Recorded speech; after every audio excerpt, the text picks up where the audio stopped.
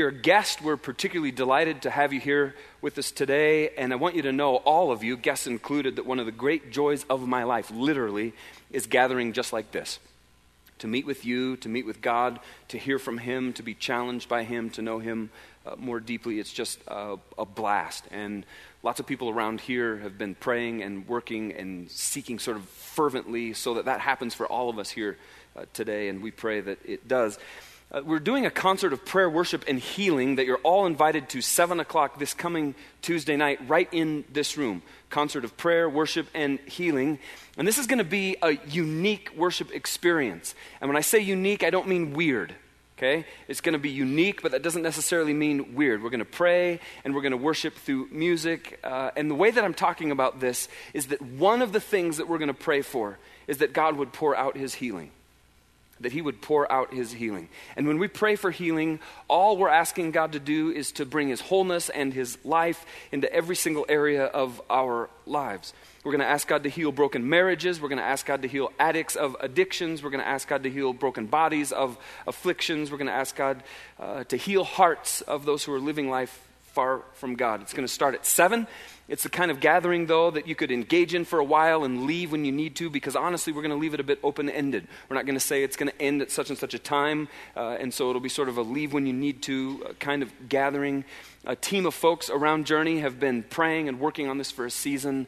I think it's going to be a quite fantastic, God-honoring evening, and I just urge you, don't miss it, 7 o'clock on Tuesday night. I'm going to take a liberty right now. I don't always do what I'm about to do, but if you've been following my Facebook and Twitter posts for the last, maybe 10 days or so, you'll know that our friend James Schlender, who's one of our violinists who plays on our worship team, 17-year-old kid who had open heart surgery, and it didn't go necessarily great, especially in the recovery phase, and there were some difficult moments, and I want you to know that James is here, right, turn around, there he is. Will you give us a wave? Yeah, way to go.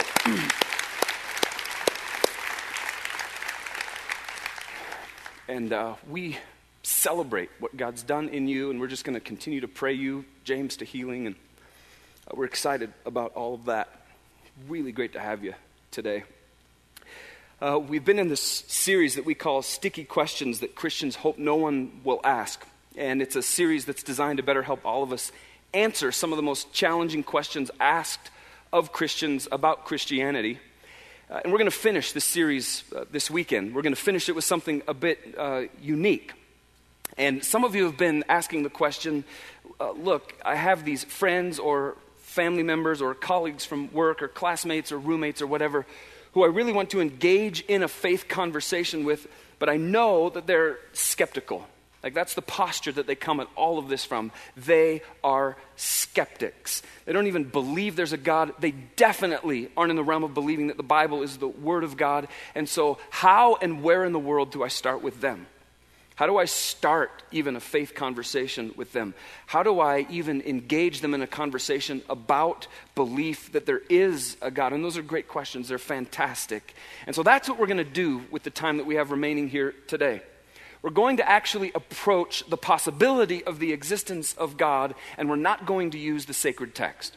We're not going to use the Bible today. And just so we're all on the same page, we're real clear, this is a bit of an anomaly. We don't do this every weekend. We're not going to open the Bible, and I want you to know that's intentional, and it's strategic, and it's the incredibly rare exception around here.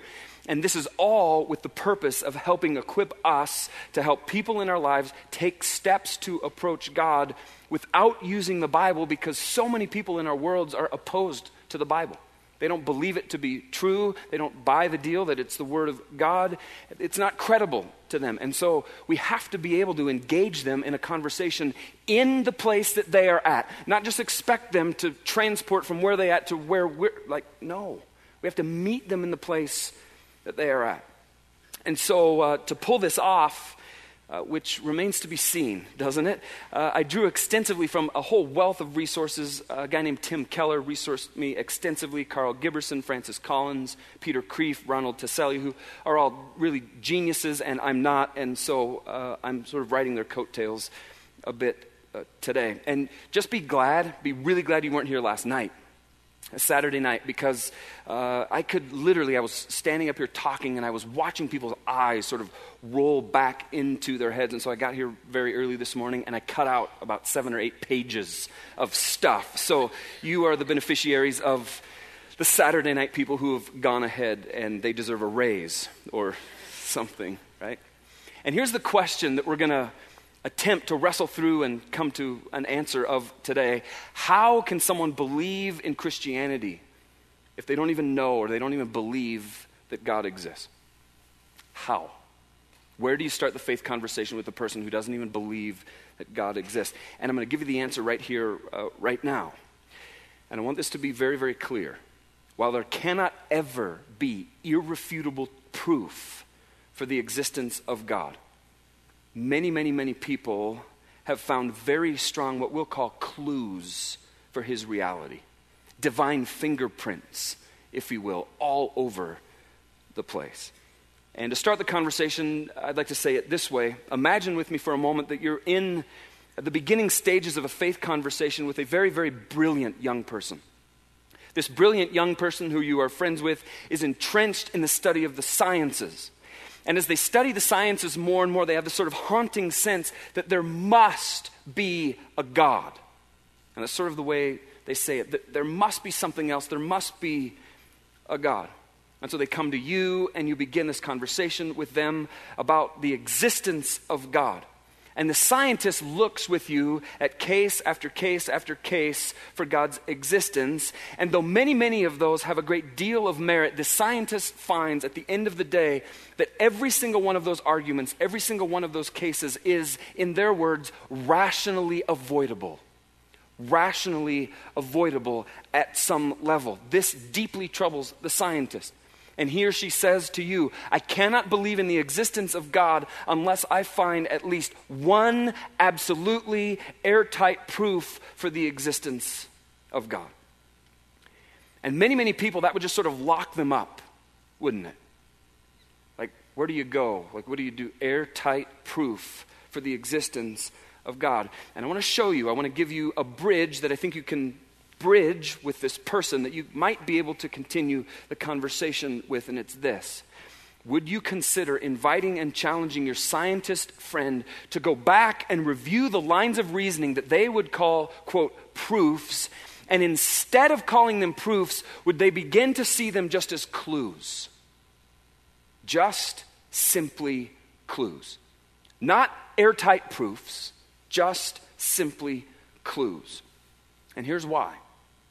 I believe, with a whole bunch of people who are way smarter than me, that an airtight proof, rather than an airtight proof perspective, it's highly probable that your friend will see that cumulatively, the clues for God's existence carry much weight.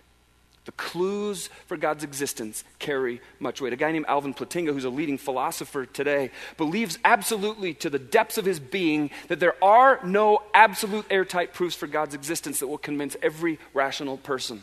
And he believes to his core there are at least 2 to 3 dozen strong to very strong arguments for the existence of God. And we're going to spend the rest of our time together today on just a few of them. I want to start number 1 with the Big Bang. If you're taking notes, you might write that down. The Big Bang. Rational thinking people like you and me have always been intrigued by this question, why is there something rather than nothing? You ever thought that? Why is there something rather than nothing? And that question gets a whole lot more interesting to people in view of the Big Bang Theory. You know this. There are these reams of evidence that the universe is expanding explosively and outwardly from a single point. A guy named Stephen Hawking, who made news just this week, he called the story of heaven, he called it a fairy tale. Quite interesting, he made news this week calling the story of heaven a fairy tale. But at an earlier point in time, he said almost everyone now believes that the universe and time itself had a beginning at the Big Bang. Stephen Hawking. A guy named Francis Collins summarizes this Big Bang clue in his book, The Language of God, which I highly recommend, The Language of God. And here's what Collins says. We have this very solid conclusion that the universe had an origin, the Big Bang.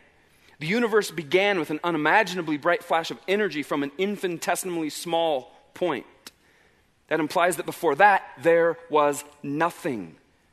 Collins says, I can't imagine how nature, in this case the universe, could have created itself. The very fact that the universe had a beginning implies that someone was able to begin it. And it seems to me that had to be outside of nature. See, science tells us that everything that we know in this world is contingent, meaning that it has a cause outside of itself. That means that the universe, which is really just an enormous pile of these contingent entities, if you will, would have had to be dependent on something outside of itself for its start. Something had to make the Big Bang happen, but what? And you ask the question, what could it possibly be but something outside of nature? This supernatural, non-contingent being that exists from itself. Now, there's a guy named Sam Harris who sits in the skeptic's chair, and he reviews Francis Collins' books, and he makes this classic objection to this Big Bang line of reasoning. In any case, Harris says, even if we accepted that our universe simply had to be created by an intelligent being, this would not suggest that this being is the God of the Bible, says Harris. And honestly, he's right. He's absolutely right. If we're looking to the Big Bang as trying to prove the existence of a very personal God, the Big Bang will not get us all the way there. However, remember, we're just looking for clues, aren't we? We're just talking about clues. A clue that there is something besides just this natural world. This Big Bang concept can be very, very thought-provoking for many people. Number one, the Big Bang. Now let's talk about the second clue. For organic life to exist, these fundamental regularities and constants of physics, things like the speed of light, gravitational constant, strength of weak and strong nuclear forces, must all have values that fall into an extremely narrow bandwidth. The probability that that perfect calibration happened by chance is so incredibly tiny, it's statistically negligible. Collins, again, he puts it like this. When you look from the perspective of a scientist at the universe, check this out. It looks as if it knew we were coming. It looks as if it knew we were coming. There are 15 constants, Collins writes, the gravitational constant, various constants about strong and weak nuclear force, et cetera, that have these very precise values. If any of those constants was off by even 1 part in a million, or in some cases 1 part in a million, the universe could not have actually come to the point where we see it. Matter would not have been able to coalesce. There would have been no galaxy, no stars, no planets, no people. We're not here. Someone has said it's as if there were a very large number of dials that all had to be tuned within extremely narrow limits. And well, what do you know? They were. Now, doesn't it seem to you extremely unlikely that this would just happen by chance? Stephen Hawking concludes the odds against a universe like ours emerging out of something like the Big Bang are absolutely enormous.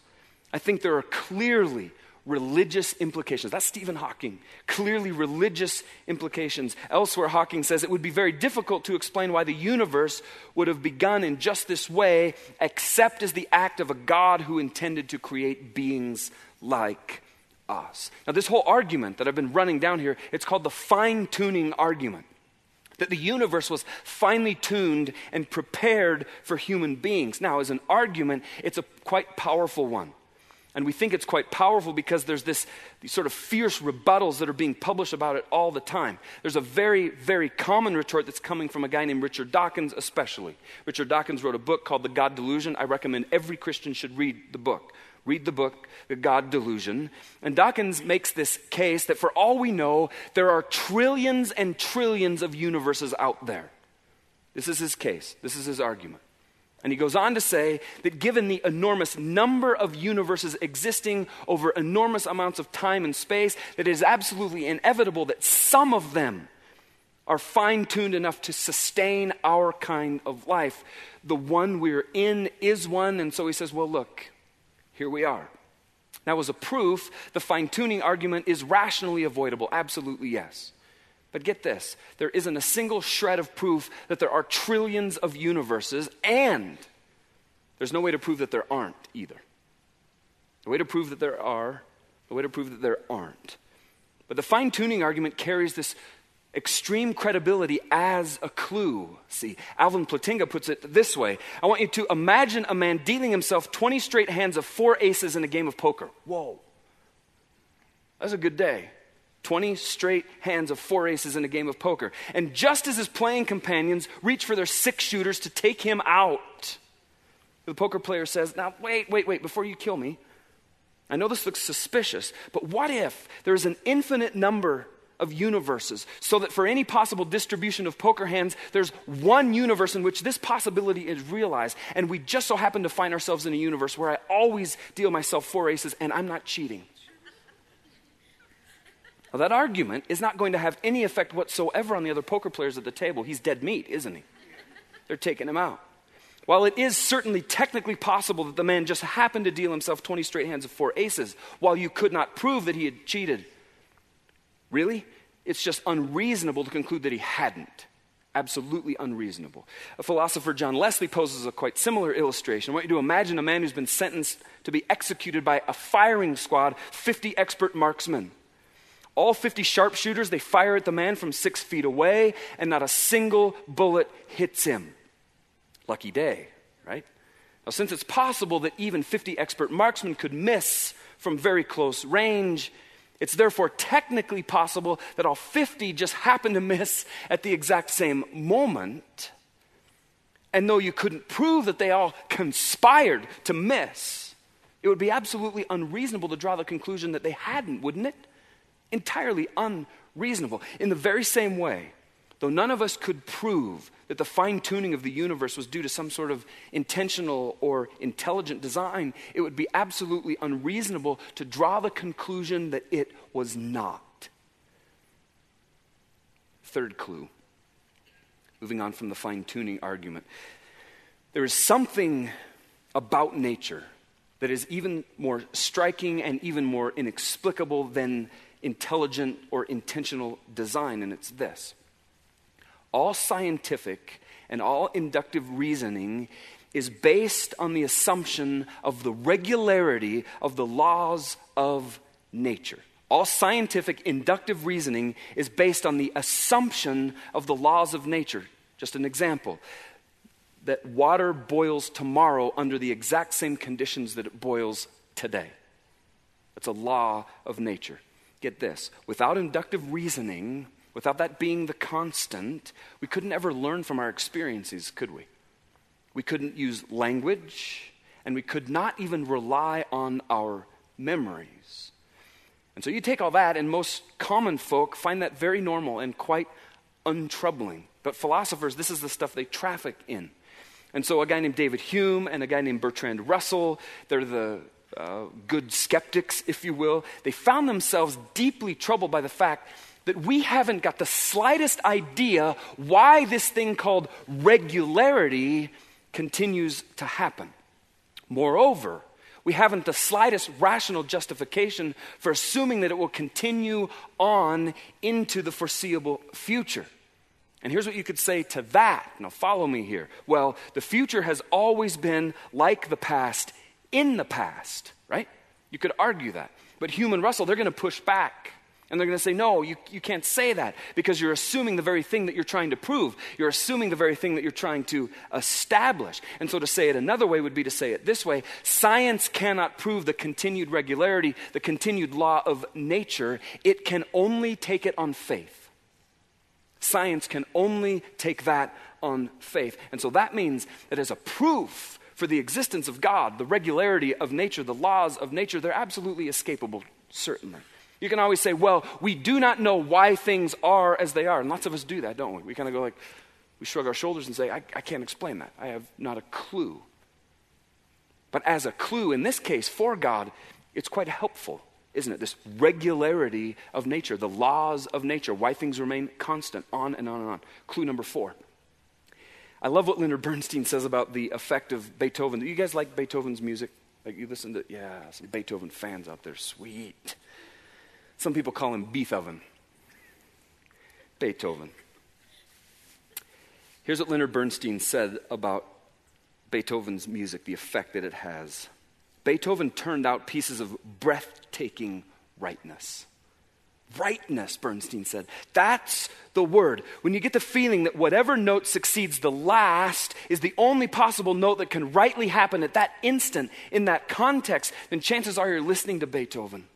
Melodies, fugues, rhythms, leave them to the rest of the composers. Our boy Beethoven, he has the real goods. Get this, watch this. Beethoven has the stuff of heaven, Bernstein says.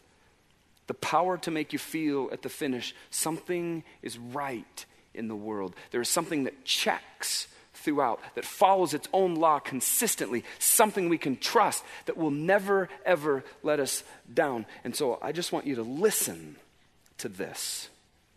Beethoven.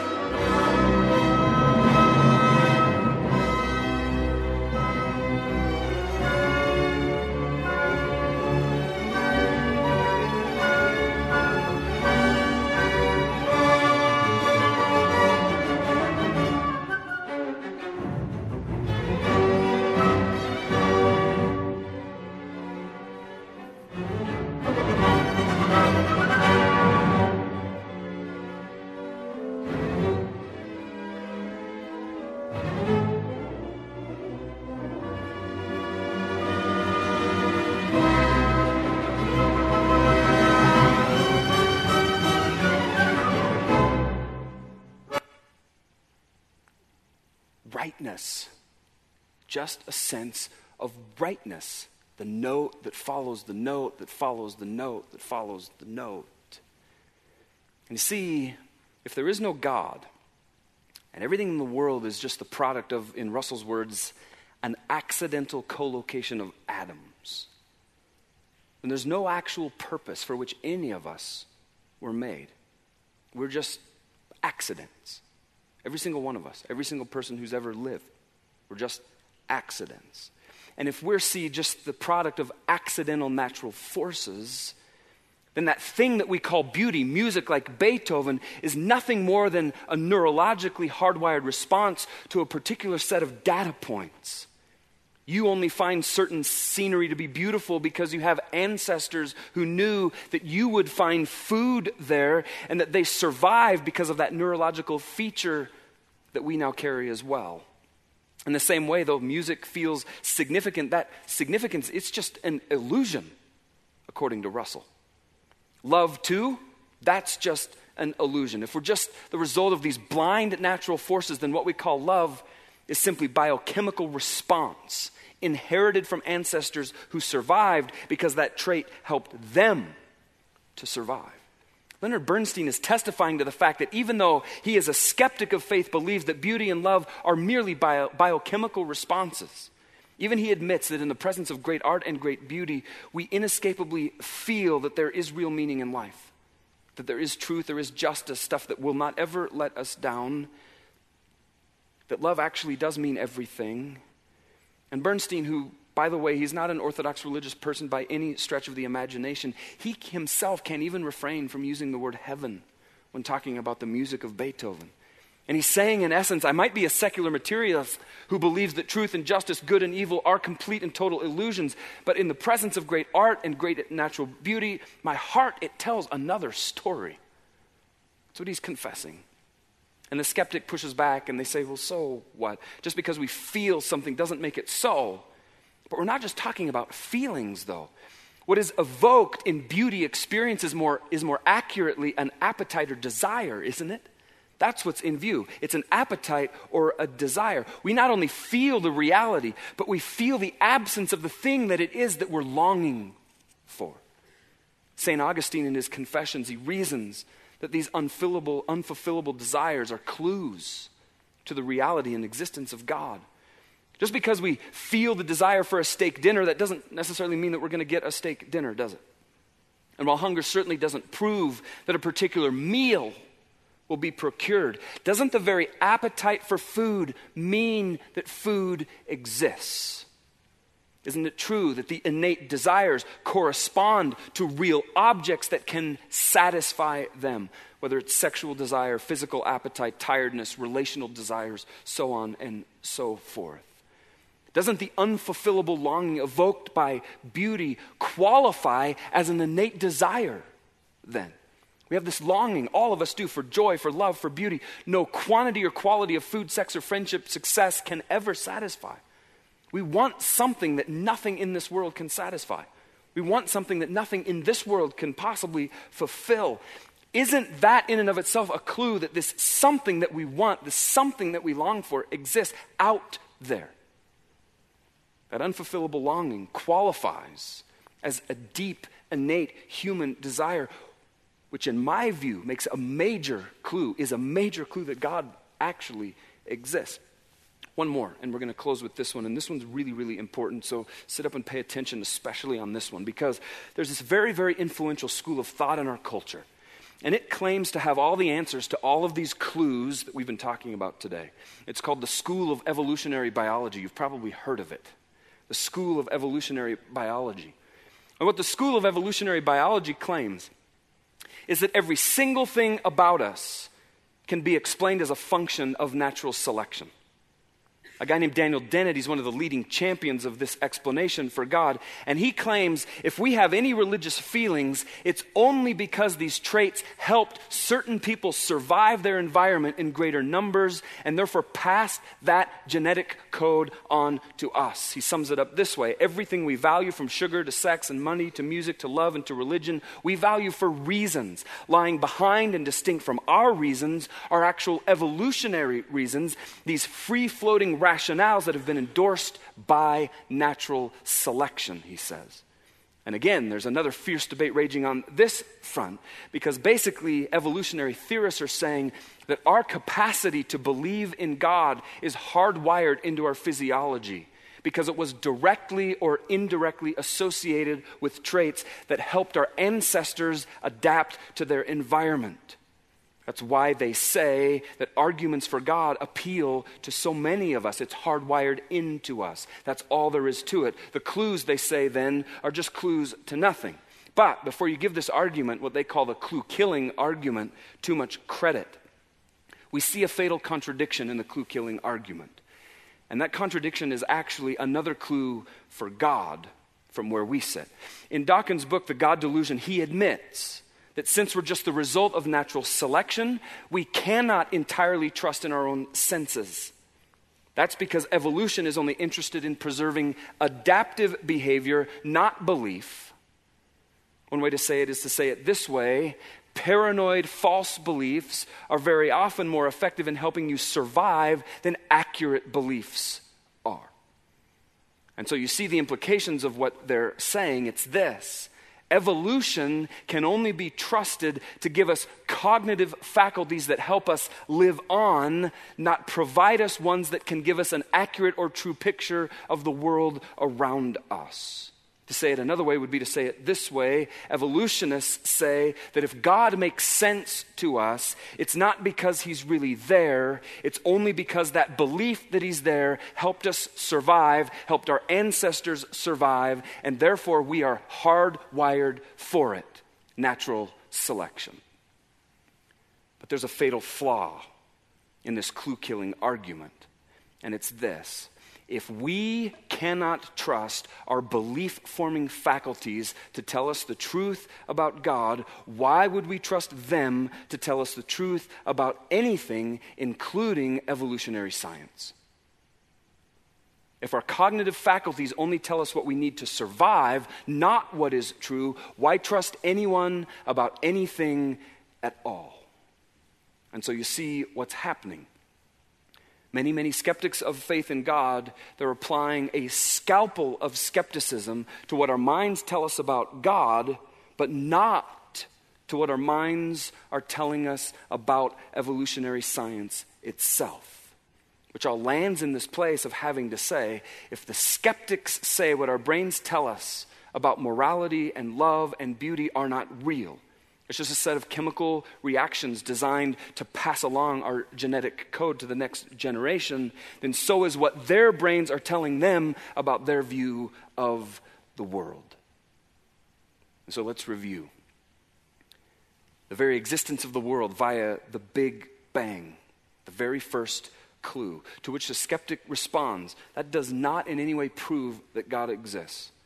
The second clue, that fine-tuning argument, the fine-tuning of the universe, this 1 in a trillion chances that our universe can support organic and human life, to which the skeptic responds, that does not prove God. The third clue is this regularity of nature, that all scientific and inductive reasoning is built on this continuing forever and ever, to which the skeptic responds, that does not prove God. Beauty and meaning is another clue, to which the skeptic responds, that does not prove God. To which, Christians, we must admit, absolutely, you're right. None of these clues absolutely prove the existence of God in an airtight, rationally avoidable way. And, it's a big and, any skeptic who is being intellectually honest has to admit that the cumulative effect of those clues are, in the words of one man, provocative and potent.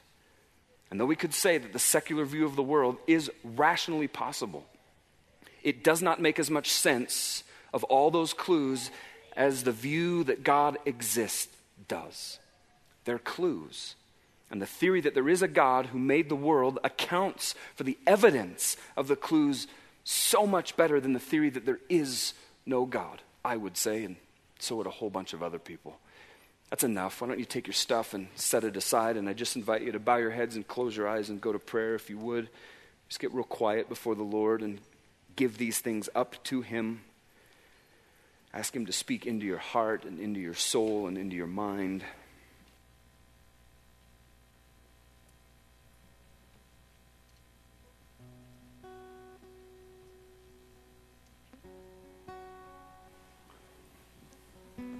And so, God, we say, here we are, choosing to trust you, choosing to believe in you, choosing to take that step of faith, to say, yes, you actually exist, and that you do actually love us, and that you are involved in our lives, and that you did love us so much that you sent your Son, Jesus Christ, to live, to show us what life in your kingdom is meant to be like. And then, God, He died willingly. He gave His life up for us to bring us to you, God, to make a way. And that reality that you love people is what compels us to press into stuff like this. And it's thick and it's deep and it's heady and it's dense. And yet, God, the reason we press in is because we want people to know you. Eternity is a long, long time. And we do not want anybody in our world to spend forever apart from you. And so it's our commitment to you that we'll engage in stuff like this. That we'll do the hard homework, that we'll press in, that we'll ask you to teach us, that we'll read the books, so that we can have the conversations with the skeptics that actually reflect you in spectacular ways. God, honestly, we don't want to embarrass you. We don't want to trivialize you. We don't want to make you look silly. We want to have frank engagements with skeptics that actually reflect you just as you are. Beautiful, magnificent, above all, outside of all, in all. And God, that would be our burden because we know that it's yours.